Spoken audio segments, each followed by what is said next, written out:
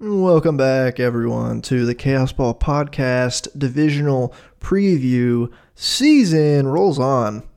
Last week, the AL Central Preview. This week, we got two. I say we, like it's not just me doing this. I have two more for you this week. Today is Tuesday. The next podcast will likely be Friday. It'll be Friday or Saturday, most likely Friday. But today, we're focusing on the lovely division out east, the National League East Division. I've determined this to be... So I did the AL Central first, rationale-wise, was because I deemed it the division likely with the least free agent movement for the rest of the offseason with the big free agents. I was going to hold off on the NL Central for a while, but I might end up doing that next week because I was basically just waiting for the Cubs to do something, and they signed Cody Bellinger, so that's at least one free agent off the table. And Jordan Montgomery and Blake Snell and Matt Chapman, I guess, are the three big-ish players left. I guess JD Martinez and a couple other guys, but I am doing the NL East today because I don't really see it as super likely that any of those three guys go to any of these teams, to be honest. Like, I mean, the Mets potentially, because Kodai Senga just got hurt, but they have already spent so much money. Like, maybe they do just throw a bag at Jordan Montgomery and Blake Snell and make me look foolish, but I'm going to do the NL East anyway, because at least the other teams, I don't really see the other teams forking over the money for these free agents, to be honest with you.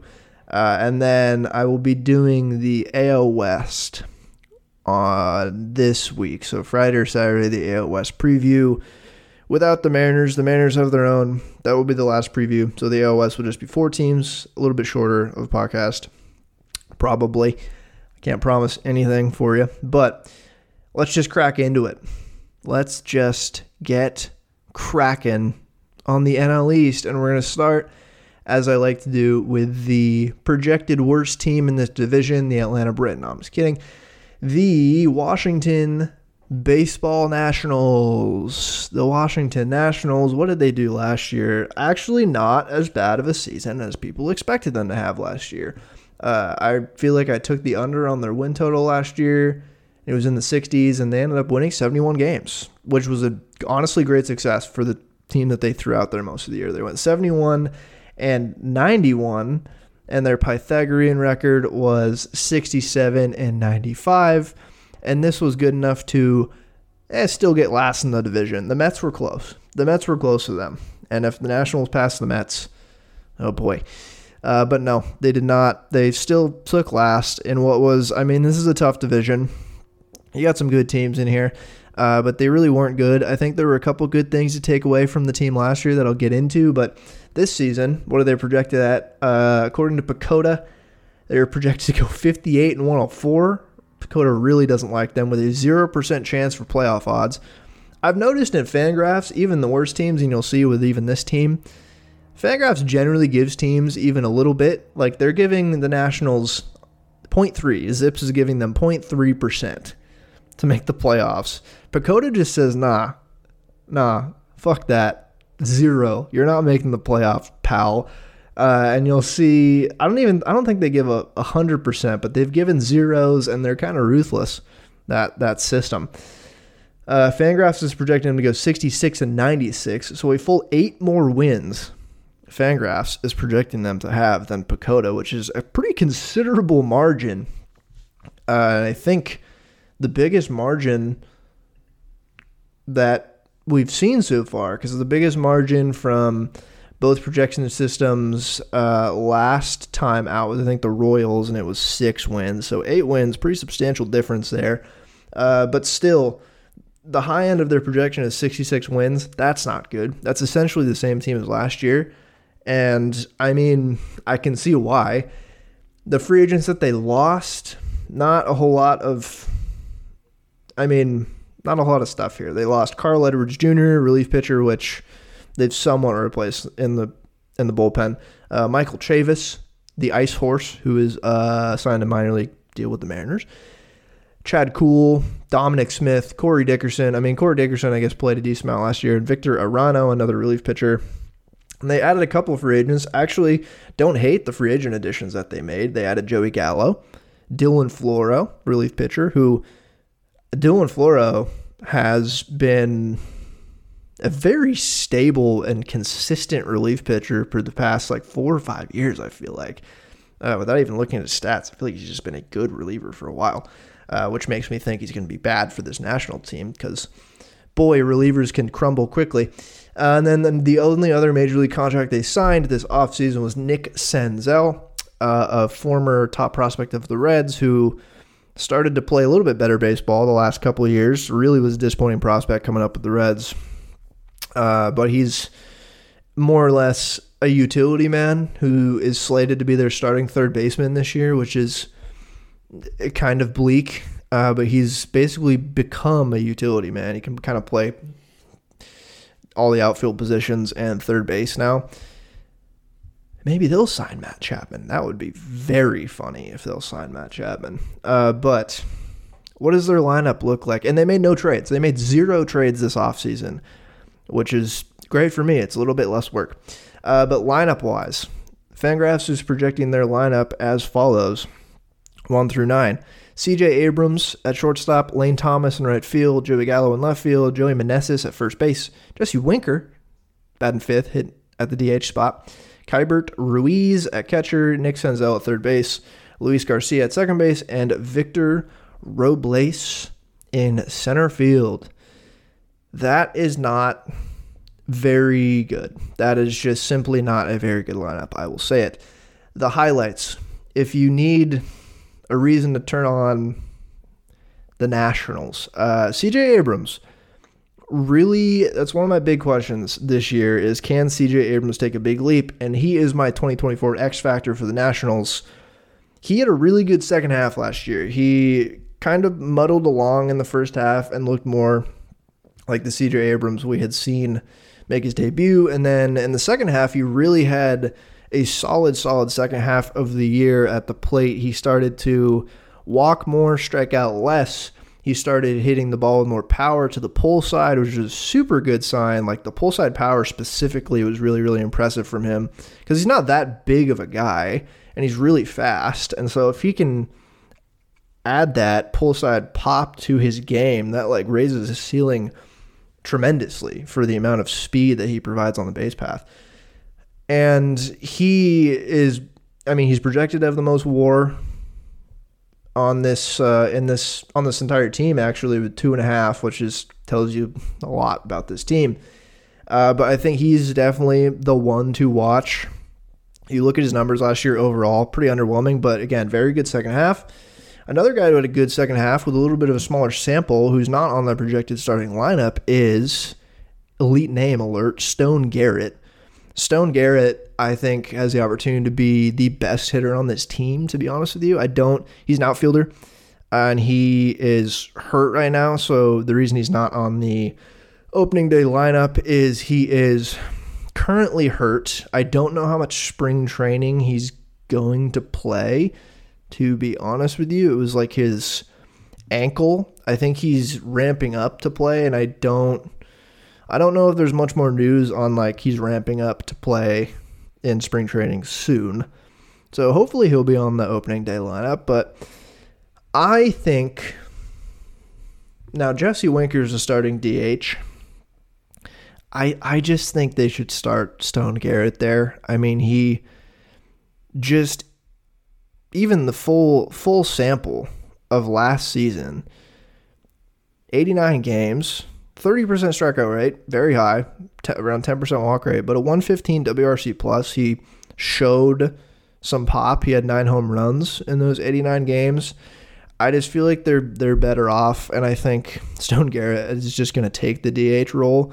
But I'm sure he'll play the corners. I don't think he's particularly good defensively in the corners, but they don't have a whole lot of, I think he'll probably play a decent amount of left field with Joey Gallo out there as well. What doesn't help Stone Garrett is the fact that they signed Joey Gallo to a major league contract where Jesse Winker is on a minor league deal. So that's why I feel like DH could be the spot for him. But if they want to do full platoon in left field with Joey Gallo and Stone Garrett, he's a right-handed hitter, they could do that. I like his bat. His projections for this year are they're good. Well, are they good? No, they're modest. They don't really believe in him, but I feel like he's a pretty good hitter. He had a good second half. I don't know. There's something about him. I feel like I'm just eating the garbage because he has a fun name.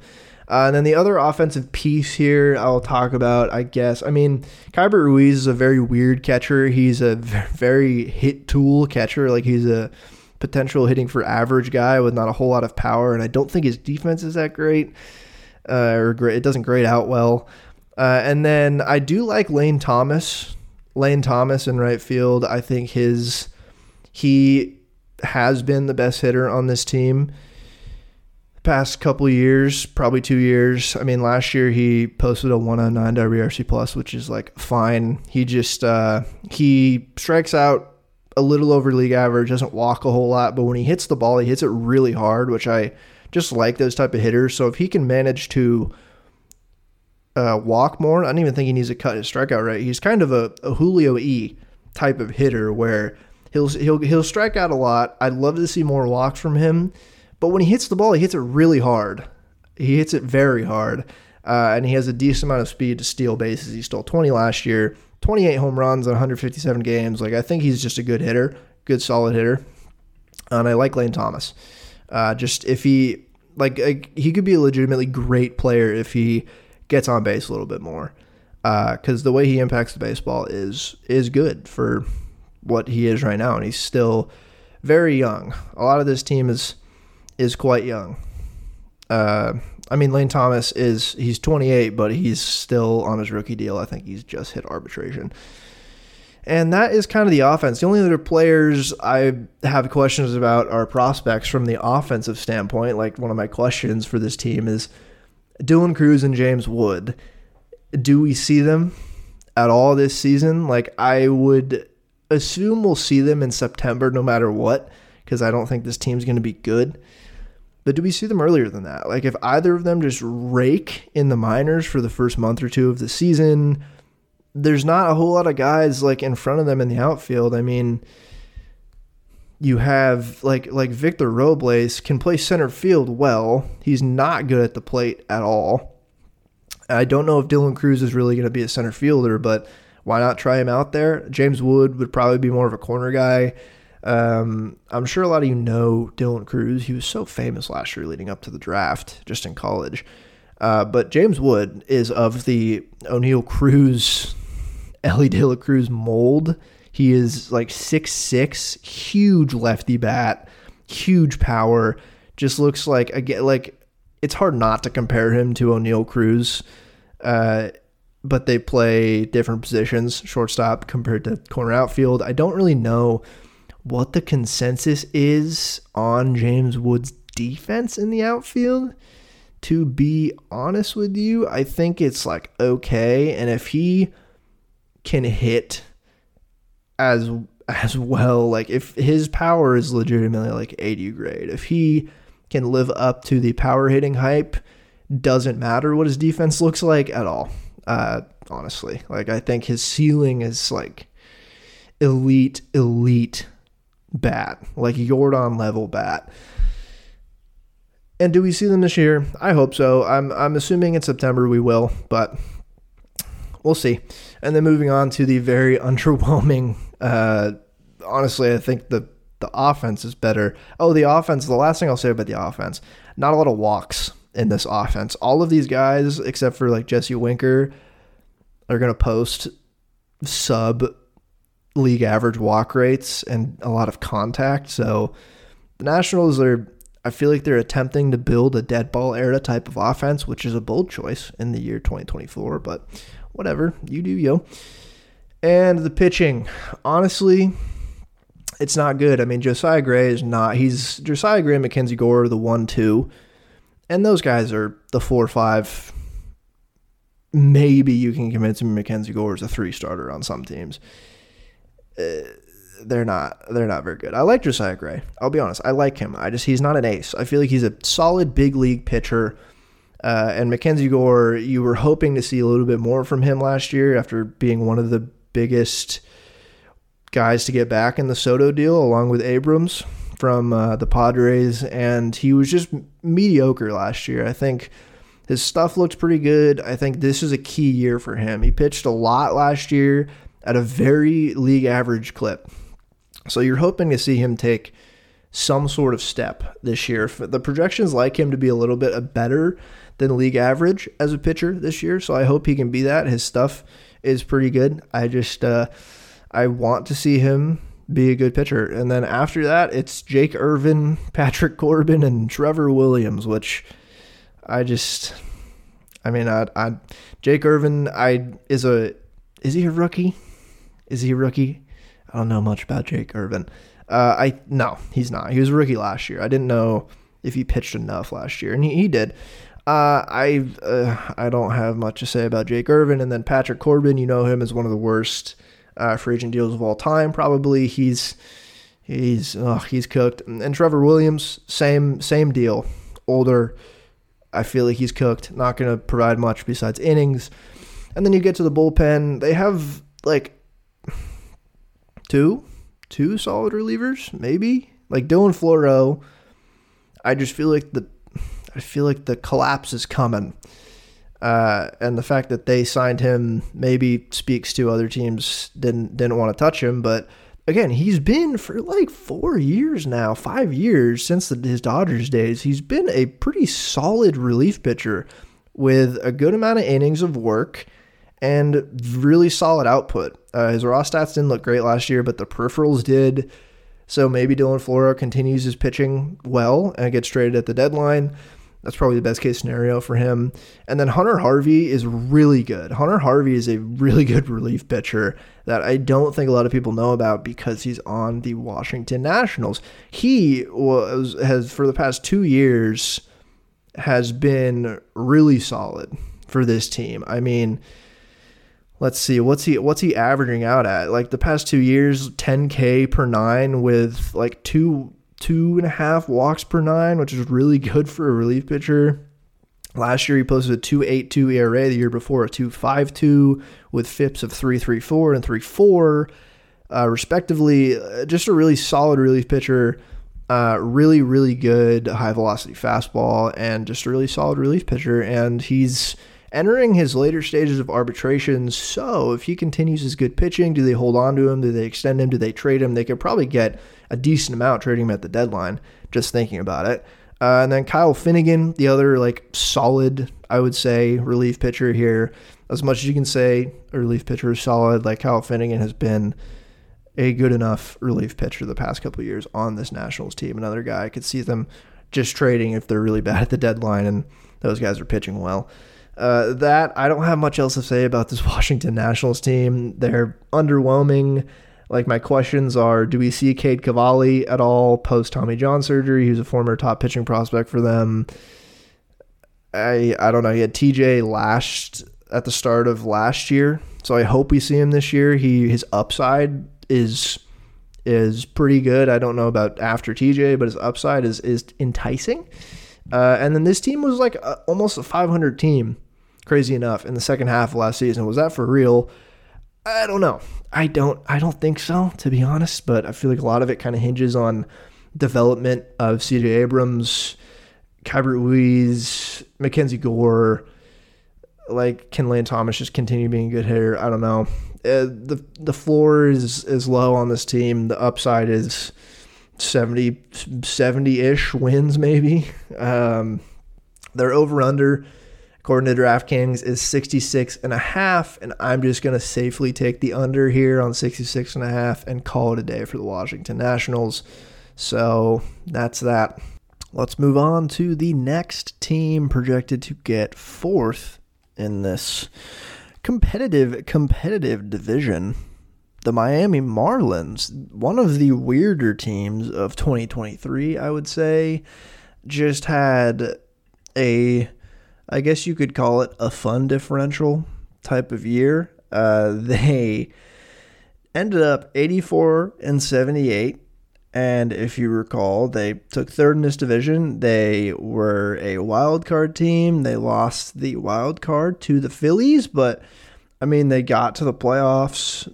Their Pythagorean record was 75-87, which all year they were winning extra inning games and one-run games constantly. Like, I think they lost one extra inning game last year, and then they went 7-3 in extra innings. I feel like they lost those 3 extra inning games in September. That's what it felt like. It felt like they couldn't lose a one-run game or an extra inning game. They went 33-14 in one-run games, a 70% win percentage in one-run games, which is absurd. I don't think it was completely luck, to be honest. I think it is a little bit how this team is constructed, and it's not super different this season. Just looking at it, it's a team with, there's some upside in this offense. I think it's pretty balanced at the top of this lineup. But the class of this team last year and going into this year is the pitching. Both the rotation and the bullpen is the absolute class of this team. I think this is the best pitching staff in the division. I'll say it. I'm not afraid to say it. I think their pitching staff is better than the Braves. Well, maybe. I haven't thought this through. That was off the dome. But my point is, it's really good pitching staff, and it was really good last season. And the key missing piece in this year is Sandy Alcantara. There's many ways to say his name, but the point is they will be without him all year. He got Tommy John at the end of last year, which really sucks. But even like he won his Cy Young, and then last year he threw a lot of innings. It wasn't quite as good as 2021 or 2022. Still, he had a really solid year, but it wasn't the Cy Young type we had expected from this year, and his peripherals honestly matched his raw numbers, so I don't think he really got super unlucky. I think he just gave up a lot more home runs this year. He walked a little bit more guys. His velocity and stuff didn't change, but got Tommy John, so he will be missing out on the 2023 season. But I mean, you just heard what I said. I still think this pitching staff is really, really good. And even without him, I think it's going to be a really tough rotation and bullpen to get through game by game for anyone playing this team. But I'm getting ahead of myself. What are their projections? They are projected to go 80-82 on Fangraphs and Pacoda. There's an agreement. Now, I say this, Pacoda does do decimals, so I round up generally. So theoretically, they are projected to go 80.3 and 81.7 according to Pacoda. And then Fangraphs does the same thing, and I round up. And on Fangraphs, 80.4 to 81.6. So they disagree by a tenth. So that's as much of a consensus as you're going to find between these computers. And they weren't especially active this offseason. They made a couple trades this offseason that, I mean, they're not super moving the needle type of trades, but they made a couple trades at the deadline last year that will inform what their team looks like this year, because they traded for Jake Burger and Josh Bell. And both of those guys will be a vital part of this lineup again, a very integral part of this lineup this year if they want to make the playoffs again, and I think they definitely can. I think when your team is projected to be mid, I think that's not the end of the world, because it's baseball and anything can happen. I think there's a couple key factors that could really determine that with this team, but I think the floor of the team is high by virtue of the pitching staff. And The hitters aren't bad. There's plenty of upside here, but I think obviously their weak point is the offense, and I don't know especially how they're going to address it. I mean, I'm wondering, one of my big questions is, will they be buyers again at the deadline? They would probably have to trade from their pitching because they really don't have the prospects to do it. They're, according to Keith Law, their farm ranking is 28th, which is that's not good. If you don't know, there's 30 teams in Major League Baseball, so being 28th in something is not good, really. But it's an interesting team. Top down, here's how their lineup reads. Luis Arraez leading off at second base. Tim Anderson, who they recently signed, they have him at starting shortstop. Josh Bell at first base. Jake Burger at third base. Jazz Chisholm in center field. Brian De La Cruz in left field. Jesus Sanchez in right field. Avisail Garcia at the DH spot. And Nick Fortes at catcher. That is an okay lineup. I think the 1 through 5 is good. I think Arraez, Tim Anderson, who knows? But like Arraez, Bell, Burger, Chisholm is a pretty decent 4 to have in the top of your lineup somewhere.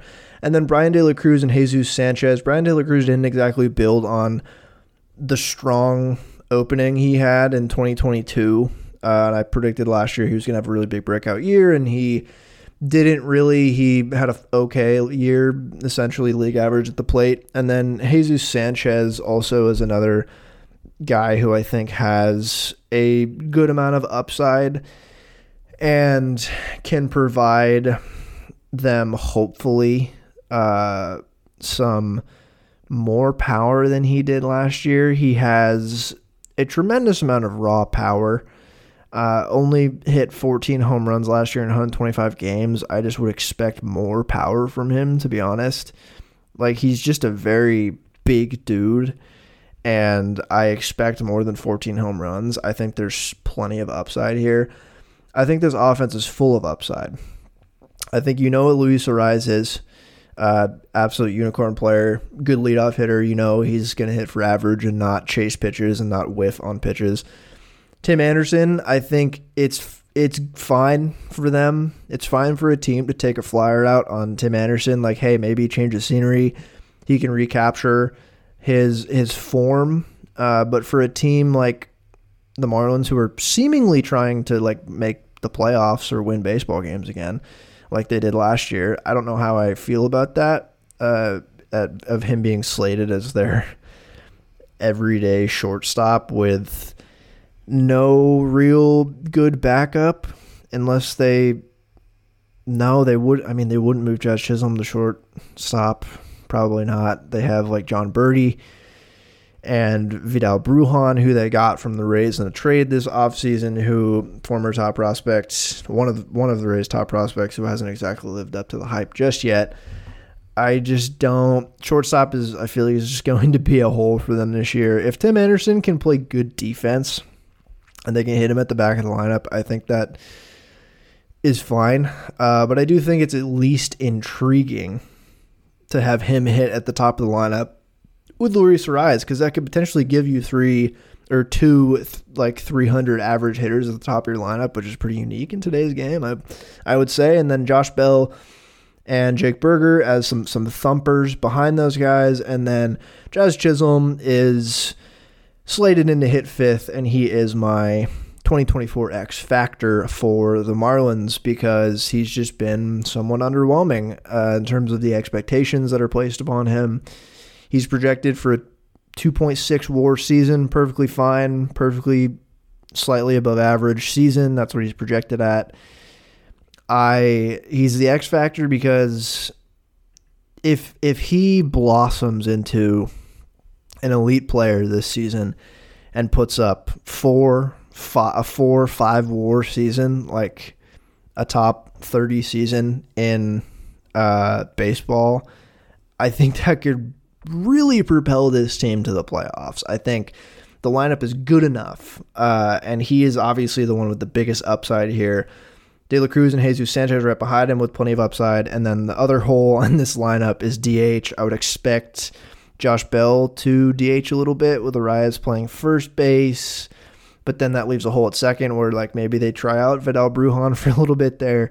I don't really know. That's a hole because I don't expect really anything out of Avisail Garcia at the plate in 2024. So that is potentially a position they might address.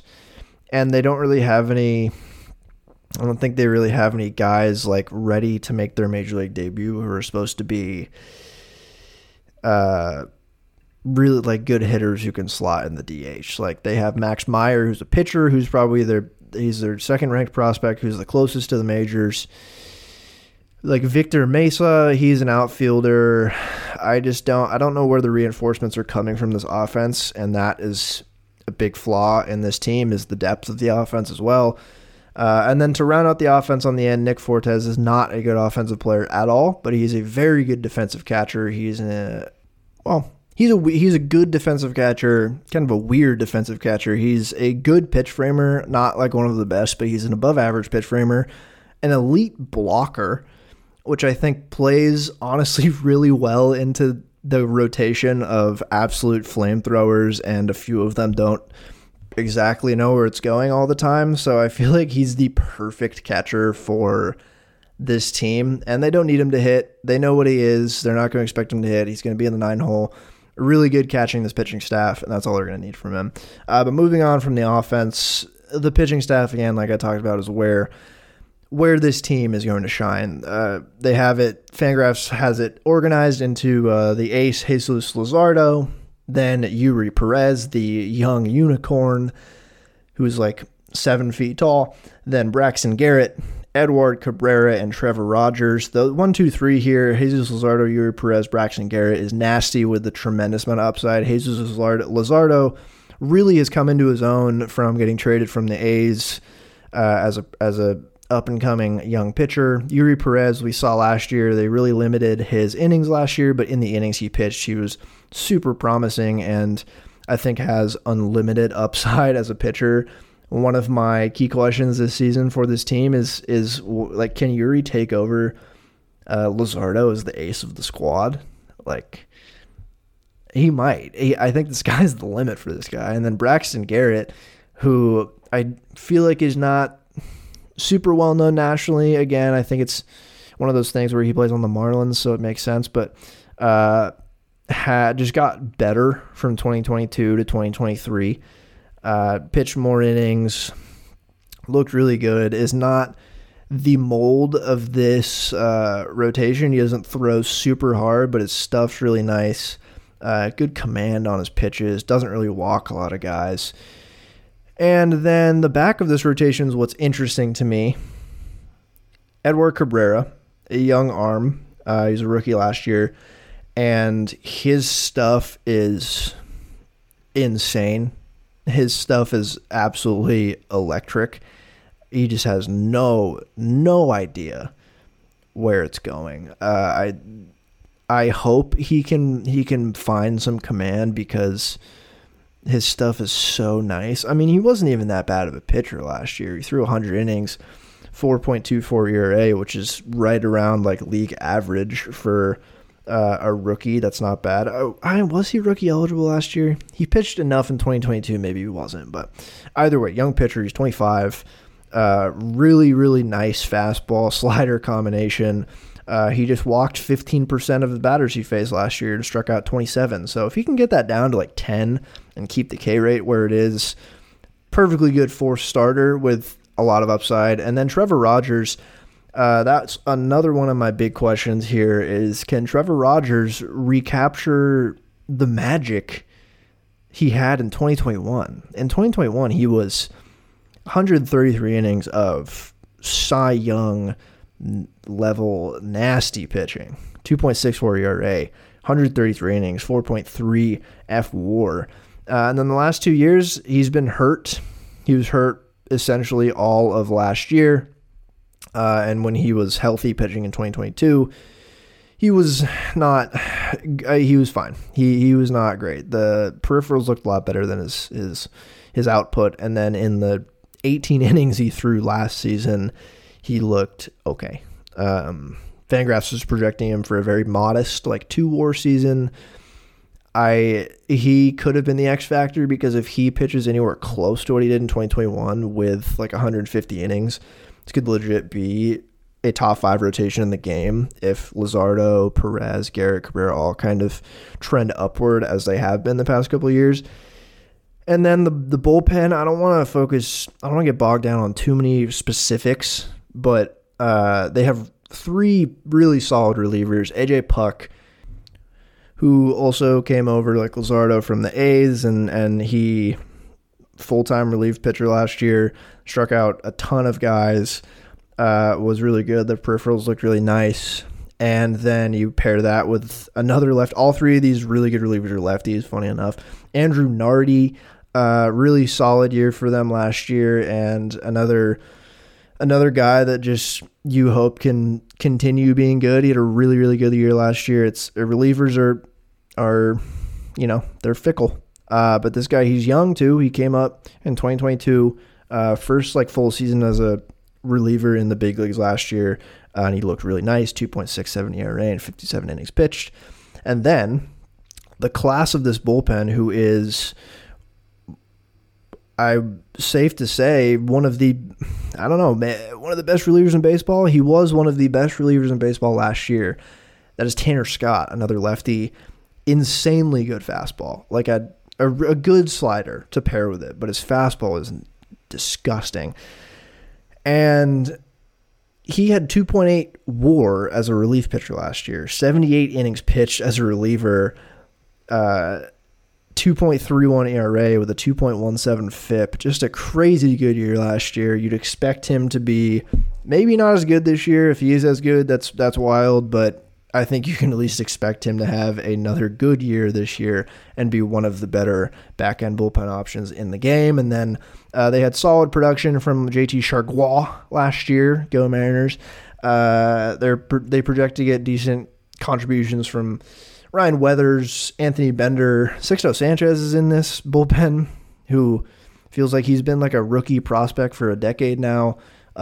Super huge coming into spring training. That was interesting to see. But this bullpen looks, again, like they're going to be solid. And I like this team. I feel like I just am buying into the upside of the offense a little bit. I don't know. They should sign JD Martinez to hit in the DH spot. He did say no to the Giants, so maybe he'd say no to the Marlins, but that would really like just kind of cement this team's floor as a wild card team for me if they had a solid DH option. Because I like the upside in the other positions. I think it's well balanced at the top of the order. I love this pitching staff. I love the back of the bullpen. Big question and the X factor, like, can Jazz Chisholm play a full healthy season? And I think if he plays a full healthy season, even at the same slightly above average output as he did last year, I think that's a success because he just hasn't been healthy. And you take what you can get after that. And then if they hang in there, do they buy at the deadline again? Be super intrigued to see what happens with that. But I like this Marlins team. Let's go to the over-under. Over-under 78.5. I'm going over. I'm going over 78.5. I'm not going to think about it too much. I'm going over 78.5 for the Miami Marlins. And let's move on to the new team. They're not the new team. They're the New York Mets. The New York Metropolitans. What did they do last year? Well, they spent a bunch of money, got a new owner who just tried to make them competitive as quickly as possible with their current roster that was already expensive. A lot of memes were had on the $350 million roster that went 75 and 87. That's not good. But there were clear problems with this team going into the year that I didn't think would manifest themselves quite as hard as they did, particularly just the old pitching staff really, really did them in. And some regression on some of their hitters as well, and some underwhelming performances from some of their rookie hitters. And their Pythag was 80 and 82, so merely they were just kind of a mid team. They never looked super serious the whole year, but they had a very busy offseason. I think they're going to be better this year than they were last year, but maybe not by much. and I think they could be worse. I think there's still issues with this team that were somewhat addressed and papered over. The rotation got a little bit younger, but I still got some problems with it. But PECOTA thinks they're going to go 83-79, and Fangraphs thinks they're going 81-81. 30% playoff odds from Fangraphs and around 45% from PECOTA. So PECOTA is trending up and thinks this team might make the playoffs. And our wild cards I think it's just going to be a shootout like it was last year. It was a mess last year. And it might be again this year, a mess between 84, 85 win teams. A couple, probably 3 potentially from this division that might be in that race. But what did they do? They had a pretty active offseason. They made a couple trades that weren't super, I don't need to talk about them. They weren't super groundbreaking, but they signed a lot of free agents. They also lost a few guys. They lost Trevor Gott, Luis Guillorme, Daniel Vogelbach, Carlos Carrasco, he was awful last year. A few other guys that weren't super integral to the team. And then they signed a few guys, and I actually do, in general, like the signings that they made. I think they didn't pour a bunch of money into any of the big guys, although they could. They certainly still could. The offseason is not over, so I should say that. But they signed a lot of guys that I think help raise the floor of this team. I don't know how much they do for the overall ceiling, but I think the floor has been raised with some of the signings, and some of them were literally just because they had to replace guys who left, particularly in the bullpen and in the pitching staff. But let's get into it. Who did they actually sign, and what does it mean for the team? So they signed 2 pitchers to replace 2 pitchers they had to trade away midseason last year. If you remember, if you know who these guys are, their names are Justin Verlander and Max Scherzer, both older men who both got traded to the AL West last year, much to the chagrin of Mariners fans everywhere. But they were not going to be in it. They kind of just had to get something out of those guys, and they did. To their credit, they got a couple interesting prospects from those trades, but ultimately a failure just to have such an interesting rotation on paper last year going into the year, and it fails. But they signed Sean Manaea and Luis Severino essentially just to take their places. Severino, I think, is a 1-year deal. And Sean Manaea, let me find it, but off the top of my head, it was like a 3-year deal. It was 2 years, $28 million, which I like.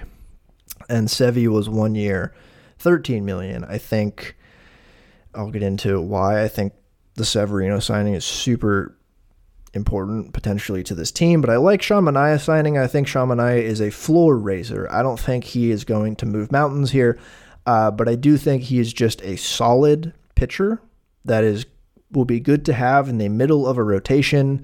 He might be pitching at the top of this rotation, which I'm not a huge fan of, but that's who they signed to replace those pitchers. And then the other couple signings, they signed Adam Ottavino. They re-signed him. Jake Diekman, Shintaro Fujinami, Jorge Lopez, Austin Adams, all to their bullpen just to kind of fill the bullpen with viable major league arms to hopefully complement a return of one Edwin Diaz, who didn't pitch at all last year thanks to the injury he sustained in the WBC.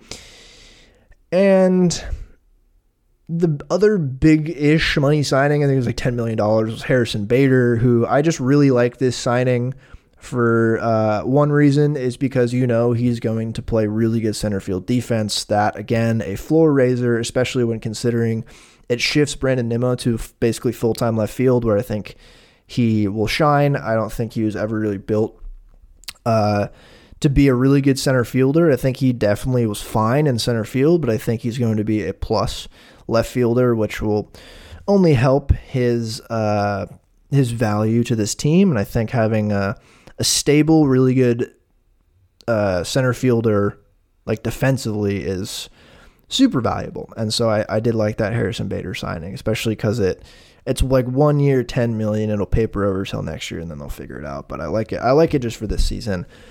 And then their lineup is projected as this, 1 through 9. Brandon Nimmo leading off from left field, Jeff McNeil at second base, Francisco Lindor at shortstop, Pete Alonso at first base, Starling Marte in right field, DJ Stewart at DH, Francisco Alvarez at catcher, Brett Beatty at third base, and Harrison Bader in the 9-hole at center field. This team is, are they the opposite of the Marlins?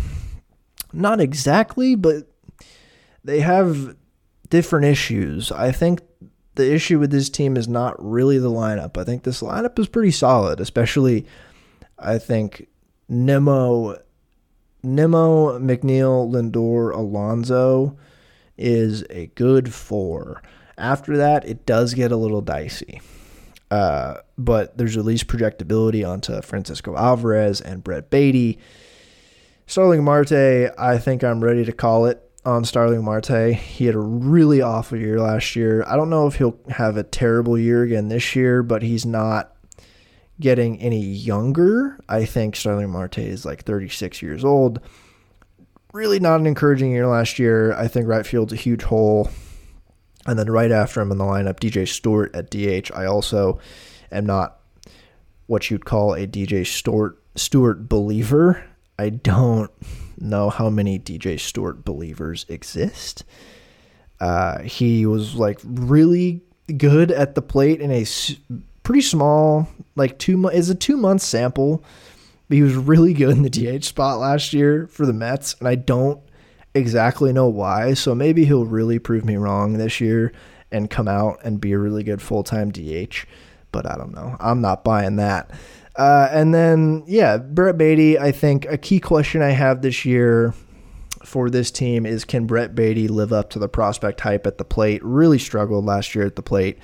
I think if this offense is really going to be where they want it to be, I think they're going to need Brett Beatty to improve upon last year. And I'm not saying he can't. He's 24. He was a rookie. And then Francisco Alvarez showed from the catcher position last year that he is going to be a really solid defensive catcher for this team for a while probably. And I think there were enough flashes offensively that showed you his power and bat-to-ball skills that I think you can project him to be a better offensive player than he was last year. And in his full season last year, he hit 25 home runs. He didn't hit for average, but that's fine. I'd like him maybe just to be a little bit more selective. I mean, he doesn't strike out a whole lot. I think he's just going to be a slugger catcher who's just going to hit home runs, probably strike out a decent amount. But I think there was just optimism seeing some of the home runs he hit last year. I mean, he can hit the ball really hard, and to go along with him being a pretty good catcher in terms of throwing guys out, he was pretty solid, but he was an absolutely elite framer last year, and I don't think that will stop. So I think that provides you a really good defensive floor, especially for a rookie. And that's the back half of the lineup. So it's shaky for sure. I think there's improvements to be made at right field and DH. And then you just hope Beatty and Alvarez can progress a little bit offensively this year to at least be average to above average compared to the average major leaguer. Because the group of Nimmo, McNeil, Lindor, and Alonso above them is just a really solid group. I think Nimmo, his only problem since debuting has been health. When he's played, he's been one of the best outfielders in baseball. It's just that, like, he's been really healthy. The last 2 seasons, he's been super healthy, and his output has reflected that. And since debuting, he's just looked so solid at the plate. Just one of the more well-rounded hitters in the game. He's cut his strikeout rate recently. He walks a ton, really good bat-to-ball skills, good amount of pop. And his problem has just been staying on the field. So also I think playing in left and getting a little bit less running in center field, I think that's going to help his health moving forward. And you just, like, if he plays, he's going to be really good. He's constantly, like, he's never had, besides his rookie year, an under a below average year at the plate. It's just all been about sample size of staying on the field. So I really like Brandon Nimmo. And then Jeff McNeil is, computers hate him. You can't project Jeff McNeil. It's like last year, underwhelming. Year before, really good. Last year, underwhelming. Year before, really good. The computers don't know what to do. He's a contact-oriented guy, pretty BABIP reliant, so I think that makes sense that the computers can't really get it right. And since the trend this year, so the last 4 years, like I said, he was at the plate. I'm just going to read you his WRC plus numbers. So 2018, 2019, 136 and 144. Like one of the better hitters, pure hitters in the game. Like low strikeout rate, league average walk rate, whatever. You know Jeff McNeil. 2020 in the short season, 131 WRC plus. 2021, 91 WRC plus. 2022, 141 WRC plus. 2023, 100 WRC plus. So if the trend continues, this is another good Jeff McNeil year at age 32. And then the two guys behind him, Lindor and Alonso. I mean, I love Francisco Lindor. Since debuting, he has been one of my absolute favorite players in baseball, and he's just continued to be a staple of what a shortstop should be. And also a cherry on top is he's just like a face of baseball type guy. He smiles everything he does. He's just an awesome dude and just such a well-rounded baseball player offensively and defensively. Has just been a joy to watch and is, again, maybe the most stable option right now at shortstop in baseball on both sides of the ball. And then Pete Alonso, we know what Pete Alonso is, man. He's just been one of the best power hitters for years now. Stable first baseman option for this Mets team. One of my big questions, though, since he's in the last year of his contract, a lot of trade talk last year, some trade buzz this offseason. He's still on the team. If there's sellers at the deadline, you'd think they have to sell Pete Alonso. You'd think they have to, and a team like the Mariners might be calling. But I think that's a big question. Is Pete Alonso on this team after the trade deadline passes? I don't know. So that's their offense with, like, they signed Joey Wendell, utility guy for the bench. They traded for Tyrone Taylor, outfielder, will provide good defense. Mark Vientos, like third base, first base, DH, with some upside. He's one where he could fill the DH role potentially if he just really explodes and develops really well this year. And then Omar Narvaez is a backup catcher with a pretty solid option. So I think the offense is fine. I think the offense is good. I think it's going to be serviceable this year. I think they should try to address right field and DH, but whatever. And then we get to the pitching staff. Boy, Kodai Senga was awesome last year. A Cy Young level pitcher, amazing to watch. The Ghost Fork is electric. He has a shoulder injury right now. And so I have him on my cheat sheet as maybe Kodai Senga as they're in the opening day rotation. It's a strained shoulder, so I don't know if this is going to morph into a worse injury or not. But with him at the top of the rotation, it's still kind of a weak rotation. And with him out, the rotation goes Jose Quintana, Luis Severino, Sean Manaea, Adrian Hauser, and Tyler McGill. Adrian Hauser and Tyler McGill don't do anything for me. I think they're fine fourth and fifth options on a team if the starters above them are a little bit better than the ones I read. I feel like all five of these guys are back of the rotation starters for better teams with better pitching. Like Jose Quintana is your opening day starter. Yeah, that's just not good, man. In 2024, no less. I mentioned Luis Severino. I talked about Sean Manaea earlier. I mentioned Luis Severino. He is my X factor for this team because they signed him to a 1 year, I guess you could say it's a prove it type of year. He's the X factor because if he's struggled mightily with injuries after his two best seasons in 2017 and 2018 with the Yankees, where he was a Cy Young type of pitcher. Amazing production, super durable. Since then, he's really struggled with injuries, and when he's pitched, it's been okay. When he pitched in 2022 for about half the year for the Yanks, he was really good. Again, when he pitched last year for around 90 innings, he was awful. He was genuinely terrible to watch pitch. And so I don't exactly know what to expect from him going into this year. Fangraphs is projecting him for a roughly league average season and around 140 innings pitched. If he can be healthy and pitch 140 plus and skew closer to the 2022 production that he had, I don't know if he's ever going to reach the heights that he did years ago on the Yankees, but if he can be close to 2022 production with more innings, that could be super key for this team this year, especially if Kodai Senga comes back healthy and pitching like he did last year. Like, that would be huge for this team. And I think if he doesn't, it's real bad. Then the rotation could get bad real quick, because you look at the depth at the rotation too. I have big problems with, like, Joey Lucchesi, who was really nice out of the bullpen last year, is probably another emergency starter along with David Peterson. And then after that, it's like, I don't know, man. I don't know who starts if guys go down. So hoping the Kodai Senga injury is... Oh, David Peterson. No, he's on the 60-day IL. But is he coming back? I don't know. Hopefully the Senga injury isn't too bad, because that would be real bad. And then the bullpen, I think the bullpen's fine. Brooks Raley is a good relief pitcher. Adam Ottavino is a good relief pitcher. Drew Smith, also fine. Shintaro Fujinami, super interesting.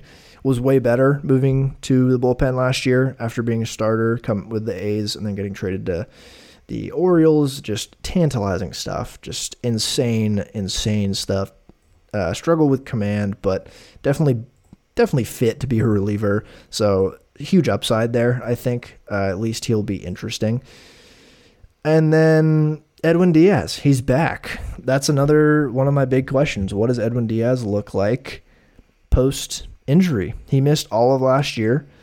What does he look like? Fangraphs are projecting him for a 2.2 WAR season, 2.7 ERA. Like, they're projecting him to be fully back to Edwin Diaz supremacy in the closer position.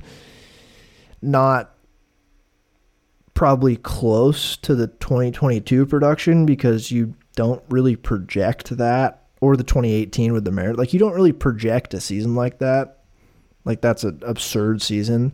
Could he do it again? Maybe. I don't know what to say about it, because he could. We've seen what he's done. It's just missing a full year.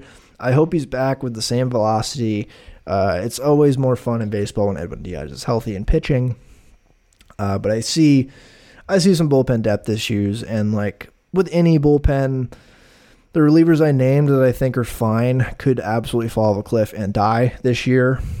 That's always an option, especially looking at the age of these relievers. Like, Brooks Raley is like 35. I think Adam Ottavino is almost 40. Drew Smith is 30. Jake Diekman is 37. Jorge Lopez is old. Shintaro Fujinami is not a spring chicken. He's a rookie in MLB last year, but he's like 30. I see problems with this pitching staff, especially if Kodai Senga is going to miss significant time with a shoulder injury. And just looking at this over-under at 82.5, that is a very easy under for me. Honestly, that's a pretty easy under. I don't see this team winning more than 82.5. And that's that for the Mets. Another thing that sucks, Ronnie Mauricio, 2022 LIDOM MVP, I will note. He's out for the whole year.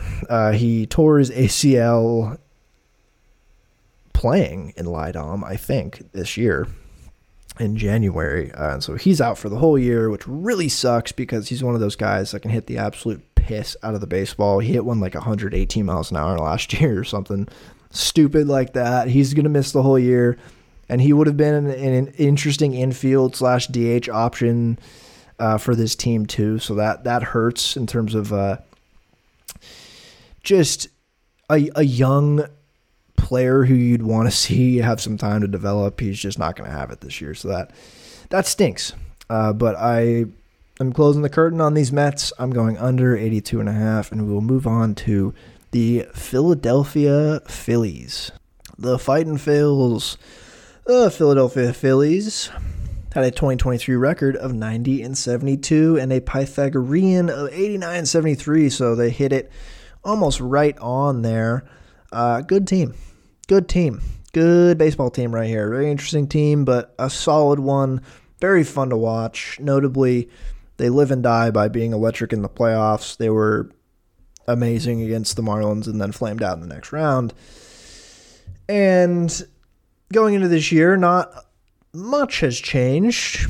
Not much at all, really. I think they project again to be a good team, but modest projections for this team, which just makes sense given like how they're kind of built around so much offense, But Pacoda and Fangraphs, another consensus here of 85 and 77, both around 57% playoff odds as well for this team. So I think they're healthily projecting them to be a wild card team in the mid-80s win total. And what did they do in free agency? Well, they recently picked up Whit Merrifield, which I think is a really good signing. Waited a long time, got him just as a utility guy. I think super useful, especially he's not going to be made to start at all, at least heading into the season. He's going to be full-time utility going into the year. I think that's his best position at this stage of his career. They signed 2 starting pitchers, Spencer Turnbull and Colby Allard, who will be depth pieces, who I think are needed for being a good team in the long run, like they want to be this year. And then they brought back Aaron Nola almost immediately into the offseason. It was one of the first signings that maybe the first big signing of the offseason. They brought him back. That's their guy, $150 million salary, or $172 over 7 years. Point is, they brought back their guy who was so good in the playoffs for them last year.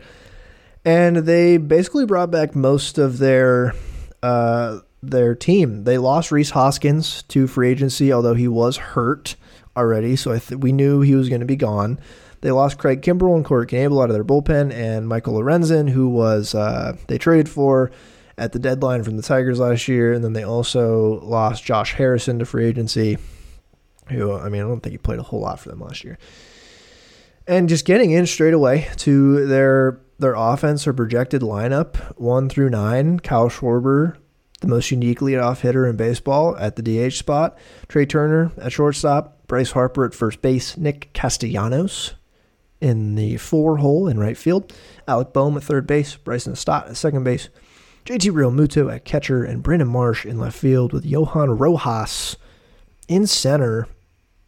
And it's an interesting lineup. It's familiar. We've seen at least the big hitters in this lineup on this team for a while now. A couple changes with Johan Rojas scooting out there to center field, projecting on the opening day lineup with Brandon Marsh in left field. And the rest of this team really was very similar to last year. I think you saw pretty solid seasons from a couple younger fellas in Alec Boehm and Bryson Stott last year, who I think it's perfect that this offense doesn't ask a whole lot out of these guys. They can sit in the 6, 7, 8 spots of this lineup and just be good at what they do. Alec Boehm having his best offensive season as a big leaguer last year really showed that he is just he's one of those guys who doesn't strike out much, and he walks a decent amount, and he has some pop. And he plays a not amazing third base, but it's the Phillies. They don't care about defense. And then Bryson Stott at second baseman, who had a really good year last year. He played really nice defense at second base, similar to Alec Boehm in that he doesn't strike out a whole lot, and he walks around league average. He doesn't quite have as much pop. He really is kind of the second baseman version at the plate of Alec Boehm. He's similar in K percentage, walk percentage, but doesn't hit for as much power. But he's really fast. He stole 31 bases last year. Really good defense. Really solid season for the Phillies last year. Really like Bryson Stott.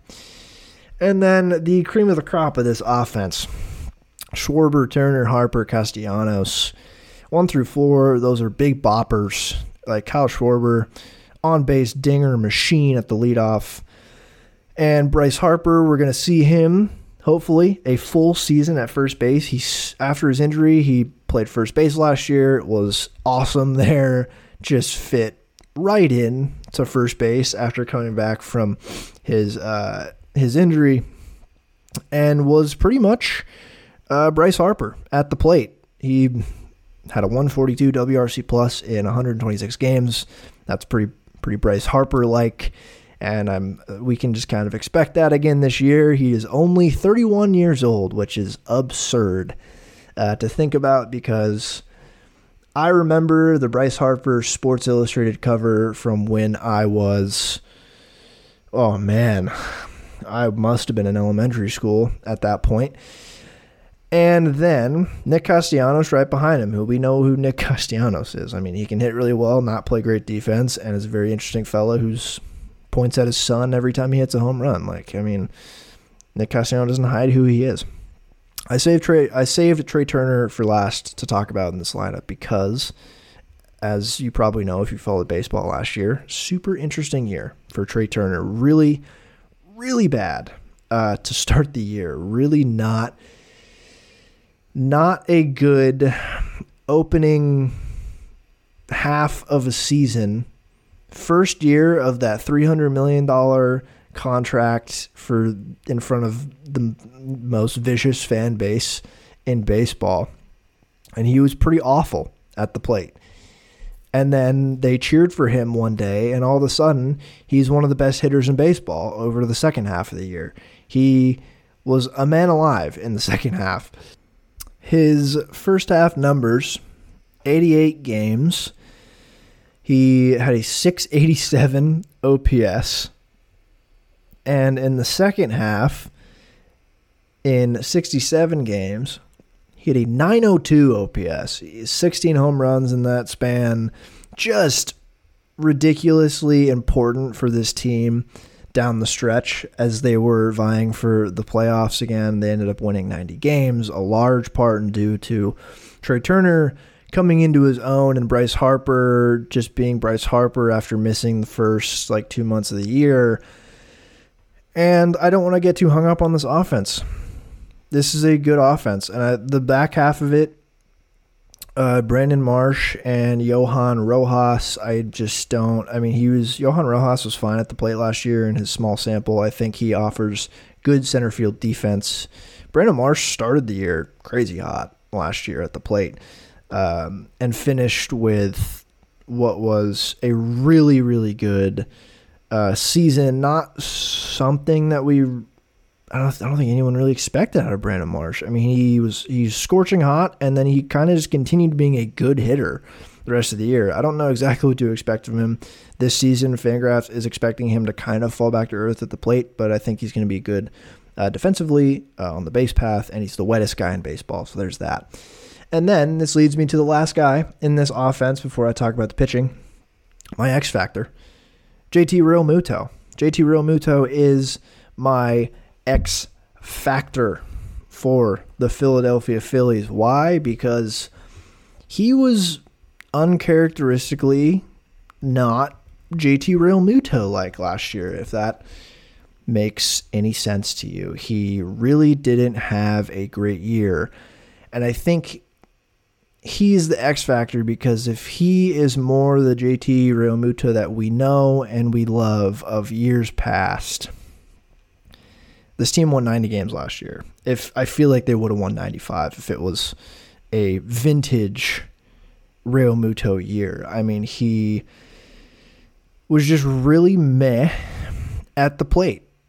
Just looking at his numbers, I have his numbers in front of me. He struck out more. He walked less. He hit for less power. And that is alarming enough. But what was also real bad is his framing fell off a cliff last year. He has consistently been one of the best catchers, maybe the best catcher in Major League Baseball for 5-6 years now. Both sides of the ball. Solid hitter, but just insanely good blocking catcher. The best catcher in baseball in terms of pop time and throwing guys out at second, stealing, and has been an elite framer for a while. And just to give you some context, these are his framing runs from 2019 on. 21, 5, 7, 13, and then this season, -9. Just framing off of a cliff. And so if he can get back to being a really good pitch framer and maybe cut the strikeouts this year. I hope that's not a trend of his strikeouts rising and his walks falling, because it kind of looks like it could be. He is like 33. I mean, a lot of miles on him, especially like he's a catcher. That's even more laborsome. I'm a little worried, if I'm being honest. I'm a little worried about JT Realmuto this season, which I think is the X factor. If he kind of bounces back, that could be good. I think what might be key here is the framing. I don't really know what happened. I don't know how you go from an elite framer to -9 framing runs in a year. I genuinely don't exactly understand what happened. So I think it's kind of huge for not only him and the lineup to kind of pick it up offensively, but he's the X factor, because if he is another bad framing pitcher, that's just like kind of not ideal. He's still going to throw guys out. That's still not an issue. But if he gets back to being an elite framer, that really picks up the pitching staff in a big way. So that's why I think he's the X factor of the team. But that's the lineup. I don't think there are any concerns on this lineup being good again this year. They'll be fun to watch. And moving on to the pitching staff. An interesting pitching staff. Really good at the top. Aaron Nola, Zach Wheeler, Ranger Suarez, your top three. Between Aaron Nola and Zach Wheeler, those are two elite pitchers. Ranger Suarez has just been really good for the past few years. Really solid, stable number three. And then Taijuan Walker and Christopher Sanchez. Taijuan Walker has been he's been fairly stable. And just as a 4 or 5 starter in your rotation at this point, I think that's fine. He really is such a different pitcher than he was so long ago. He has become a predominantly splitter cutter pitcher, which has really helped him induce a lot of soft contact. He doesn't strike out as many guys anymore, but a lot softer contact and better output from him. And then Christopher Sanchez, who had a very nice season last year. I don't think he was technically a rookie. I think it was just his second year service time wise, but put together nice output in about half a season of pitching. So I can assume if he even does that again as your 5 pitcher, that's perfectly fine. I'm like very okay with this starting rotation. I think bringing back Nola was huge, and I think you have Spencer Turnbull and Colby Allard as your backup arms that they signed this year, which is like fine. I think those guys can pitch innings. I think they could have more, like Mick Abel, I guess, might be another backup arm for them this year. And yeah, I don't have a lot of concerns for this pitching staff, although one of my big questions is, can Aaron Nola rebound off of, he didn't have a bad year last year. I will just preface with saying he had a good year. He had a perfectly good year. It was just not an Aaron Nola type of year. He did the thing where he pitched almost 200 innings. Again, been probably him and Garrett Cole, the most durable pitchers in baseball for a long time now. But just his numbers weren't as good. I mean, you had a 4.46 ERA, 3.77 expected ERA, 4.03 FIP. So maybe some batted ball luck. He gave up a lot of home runs last year, which is maybe a little fluky. I don't know if you really go from 0.8 home runs per 9 to 1.5 without it being a little bit of a fluke, but he was walking guys a little bit more this year, allowing more base runners. So I feel like he'll still be durable, but if he can get back to closer to his output last year, or I think he's still going to be a valuable pitcher, but can he bounce back after a somewhat underwhelming year? I mean, he's still at 3.9 F-WAR, like, for Christ's sake, but I'm just nitpicking here.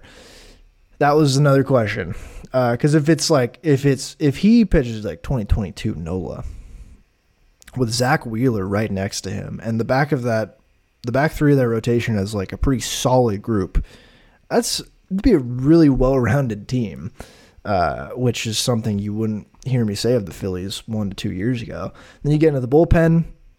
Brought back a lot of the same guys. They traded for Gregory Soto last year. He's going to be in the bullpen for a full season for them this year. Really solid relief pitcher. Jeff Hoffman, the same thing.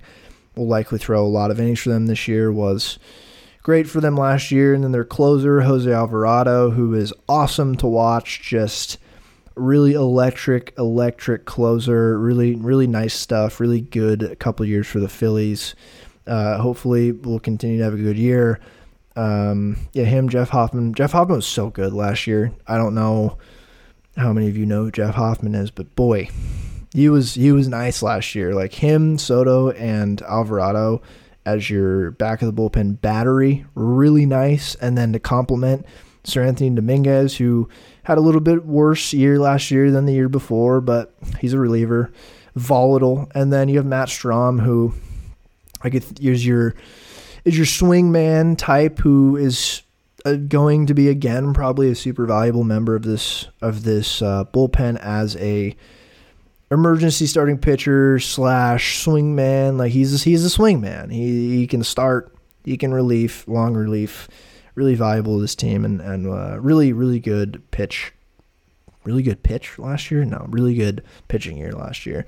And then the only other relief pitcher I really want to talk about here is Orion Kerkering, who came up last season, got a little taste of Major League Ball. He threw 3 innings, but you saw why he's a really highly touted reliever. He has a good fastball. He throws it really hard, like 99 miles an hour, but his slider is... how do I describe it? His slider, should I say Matt Brash-esque? To compare it to one of the best sliders in today's game, I will. It's Matt Brash-esque. It's like an 80-grade slider. It is a nasty, nasty pitch, and I would, right now, if you haven't seen it, I'd go look it up. It looks disgusting, and so I'm really excited to watch Ryan Kerkering in the bullpen this year. That's just an addition from the farm from last year that I think will only help. I really like this team. I really, really like this Phillies team.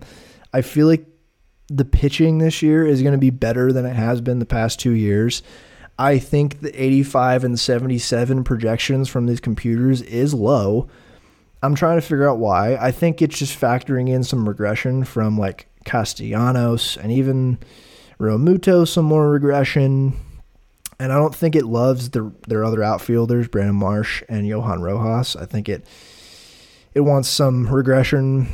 It doesn't want it. It's projecting Brandon Marsh to not have as good of a year.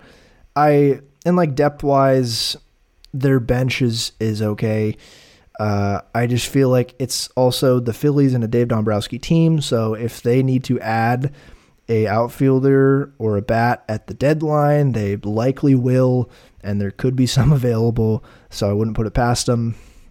I like this team. I like this team a lot. What is their over-under? It's 90.5. Ah, jeez. It's 90.5? Oh, that sucks. I was looking at the projections, like if it's 87.5 or something, I'm smashing the over, but 90.5, I got to think about it a little bit more. Oh, God. 90.5. I just talked about how much I really like them. I'm going to go over. I'm going to go over 90.5. That is... I'm not 100% confident in that. I do really like this team. No, I'm going to go over. I'm going to stick with it. Over 90.5. And we'll move on to the projected number 1 team in baseball in this division, the Atlanta Braves. And honestly, I don't think I'm going to talk about this team too much. It's the Braves. They won 104 games last year. Their Pythagorean was 101.61, so that's absurd.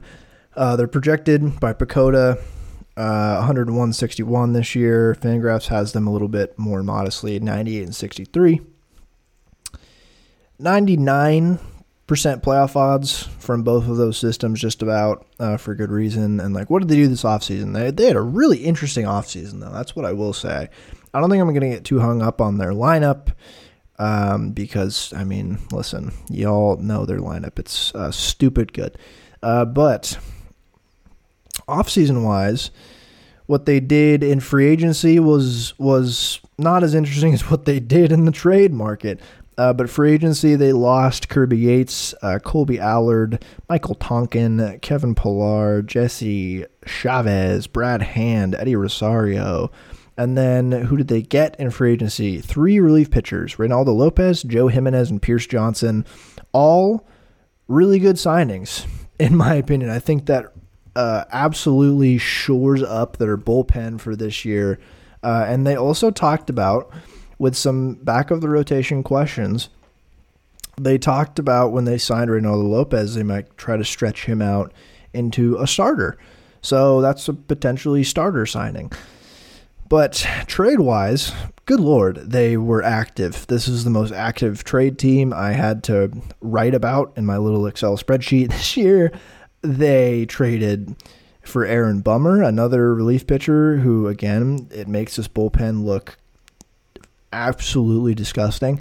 They traded for Aaron Bummer, who's been one of the better lefty relief pitchers in baseball the past few years. They traded about 6 players to the White Sox for him. Not going to get hung up on who.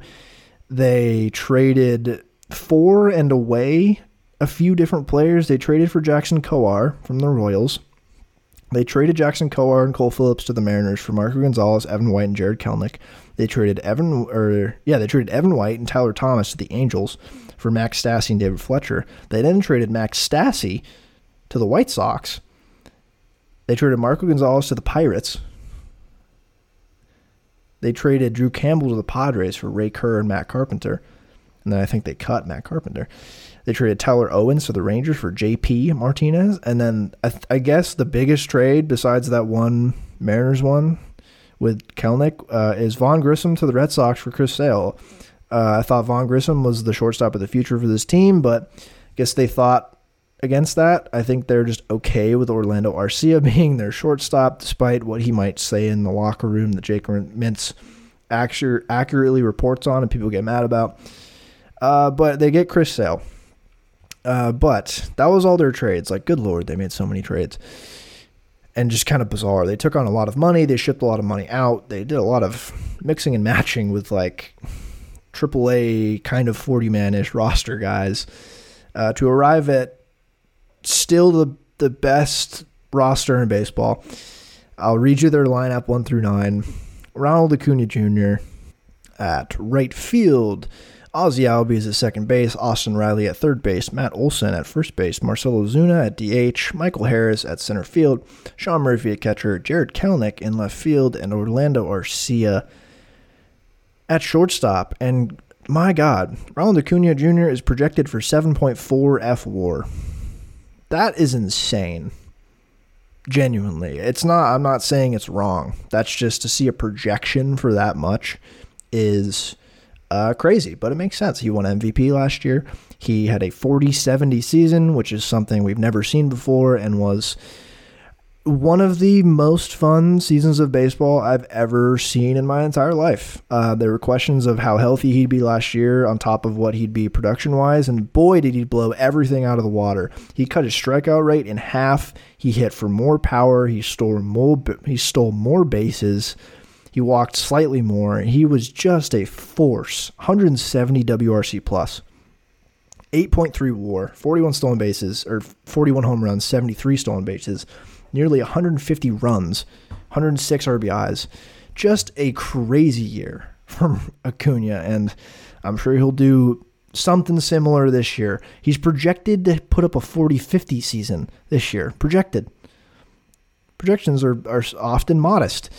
And then Ozzie Albies, Austin Riley, Matt Olson, Sean Murphy, Michael Harris, all guys who are some of the best, if not the best players at that position in baseball. I don't even want to talk about them in detail, really.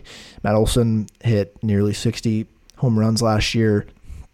Just an awesome guy to watch wallop home runs. I think wallop is the right term I'd use for his swing. It's like Fred Flintstone swinging his club.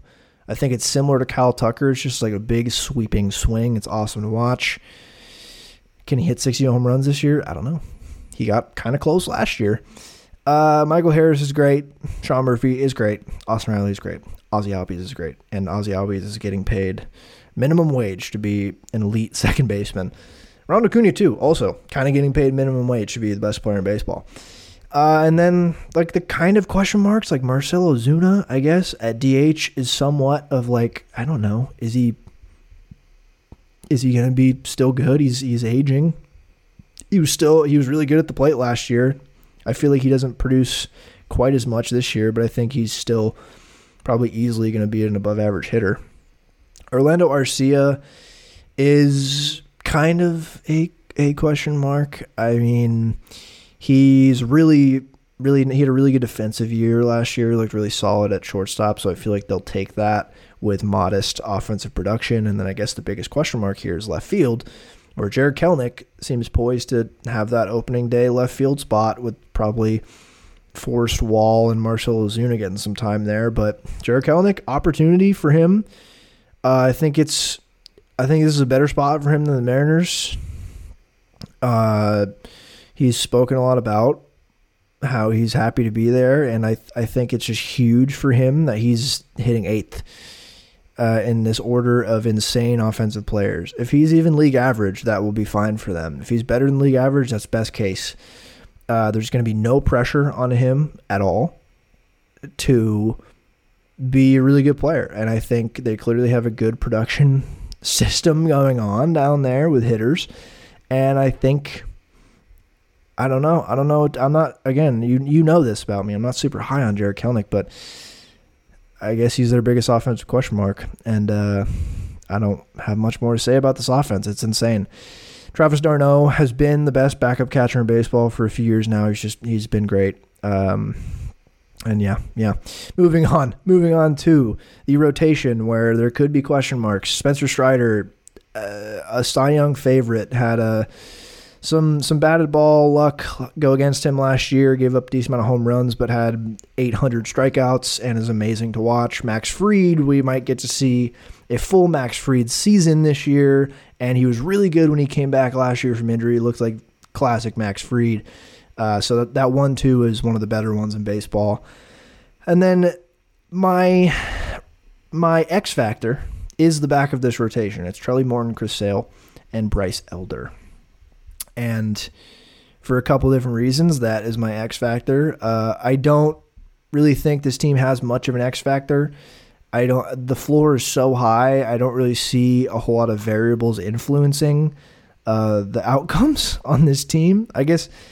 But the back of the rotation, I guess there are question marks. On top of those three guys I named, they have AJ Smith-Shawver and Dylan Dodd, two young fellas ready to pitch in the major league level for this team as depth arms, and we should probably expect to see them a little bit this year. But Charlie Morton is 40 years old. Can he continue being a good pitcher? It's been kind of crazy watching him go through his career and just age like a fine wine, really, and have another really solid year for them last year. But he's 40, and that is something to consider when projecting his season this year. And then Bryce Elder, who had a really nice year last year as a rookie. I think he was technically a rookie, although he pitched in 2022. I am not super high on Bryce Elder. He had a very low ERA for a lot of the year. He pitched a lot. He's just not really a strikeout guy. He gets a lot of contact. He doesn't throw very hard. I don't like him that much, pitching-wise. I don't like a low strikeout, low velocity kind of control guy in this day and age, but as a fifth starter, okay. And then Chris Sale, I think, is the real wild card of this rotation, because if Chris Sale's problem has never been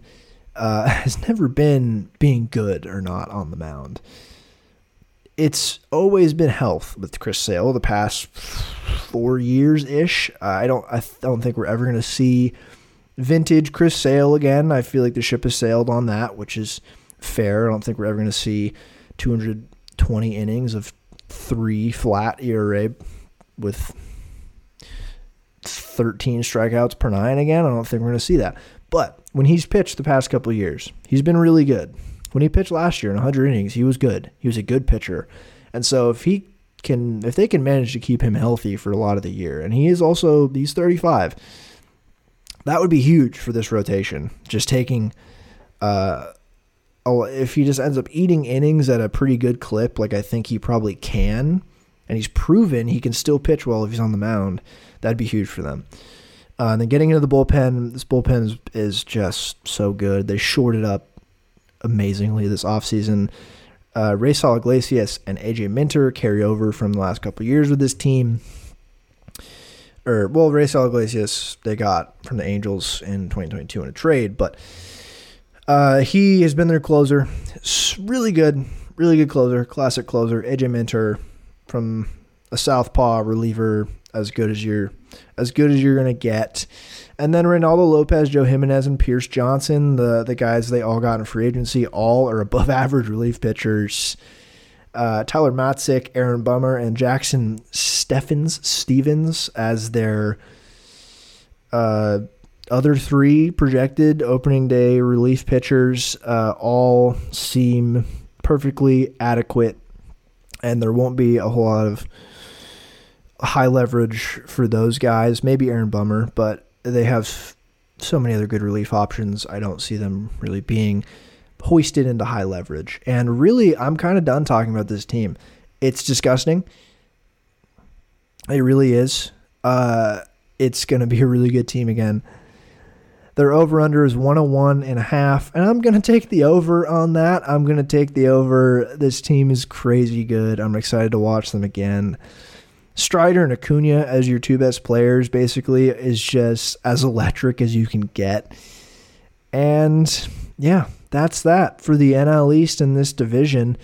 I have the Braves going over 101.5, the Phillies going over 90.5, the Marlins going over 78.5, the Mets going under 82.5, and the Nationals going under 66.5. And that is my division order.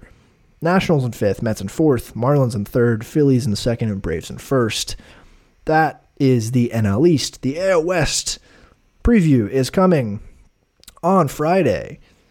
And have a good week in the meantime, and prepare to hear me talk about how the Oakland A's will surprise us all in 2024. Thanks for listening.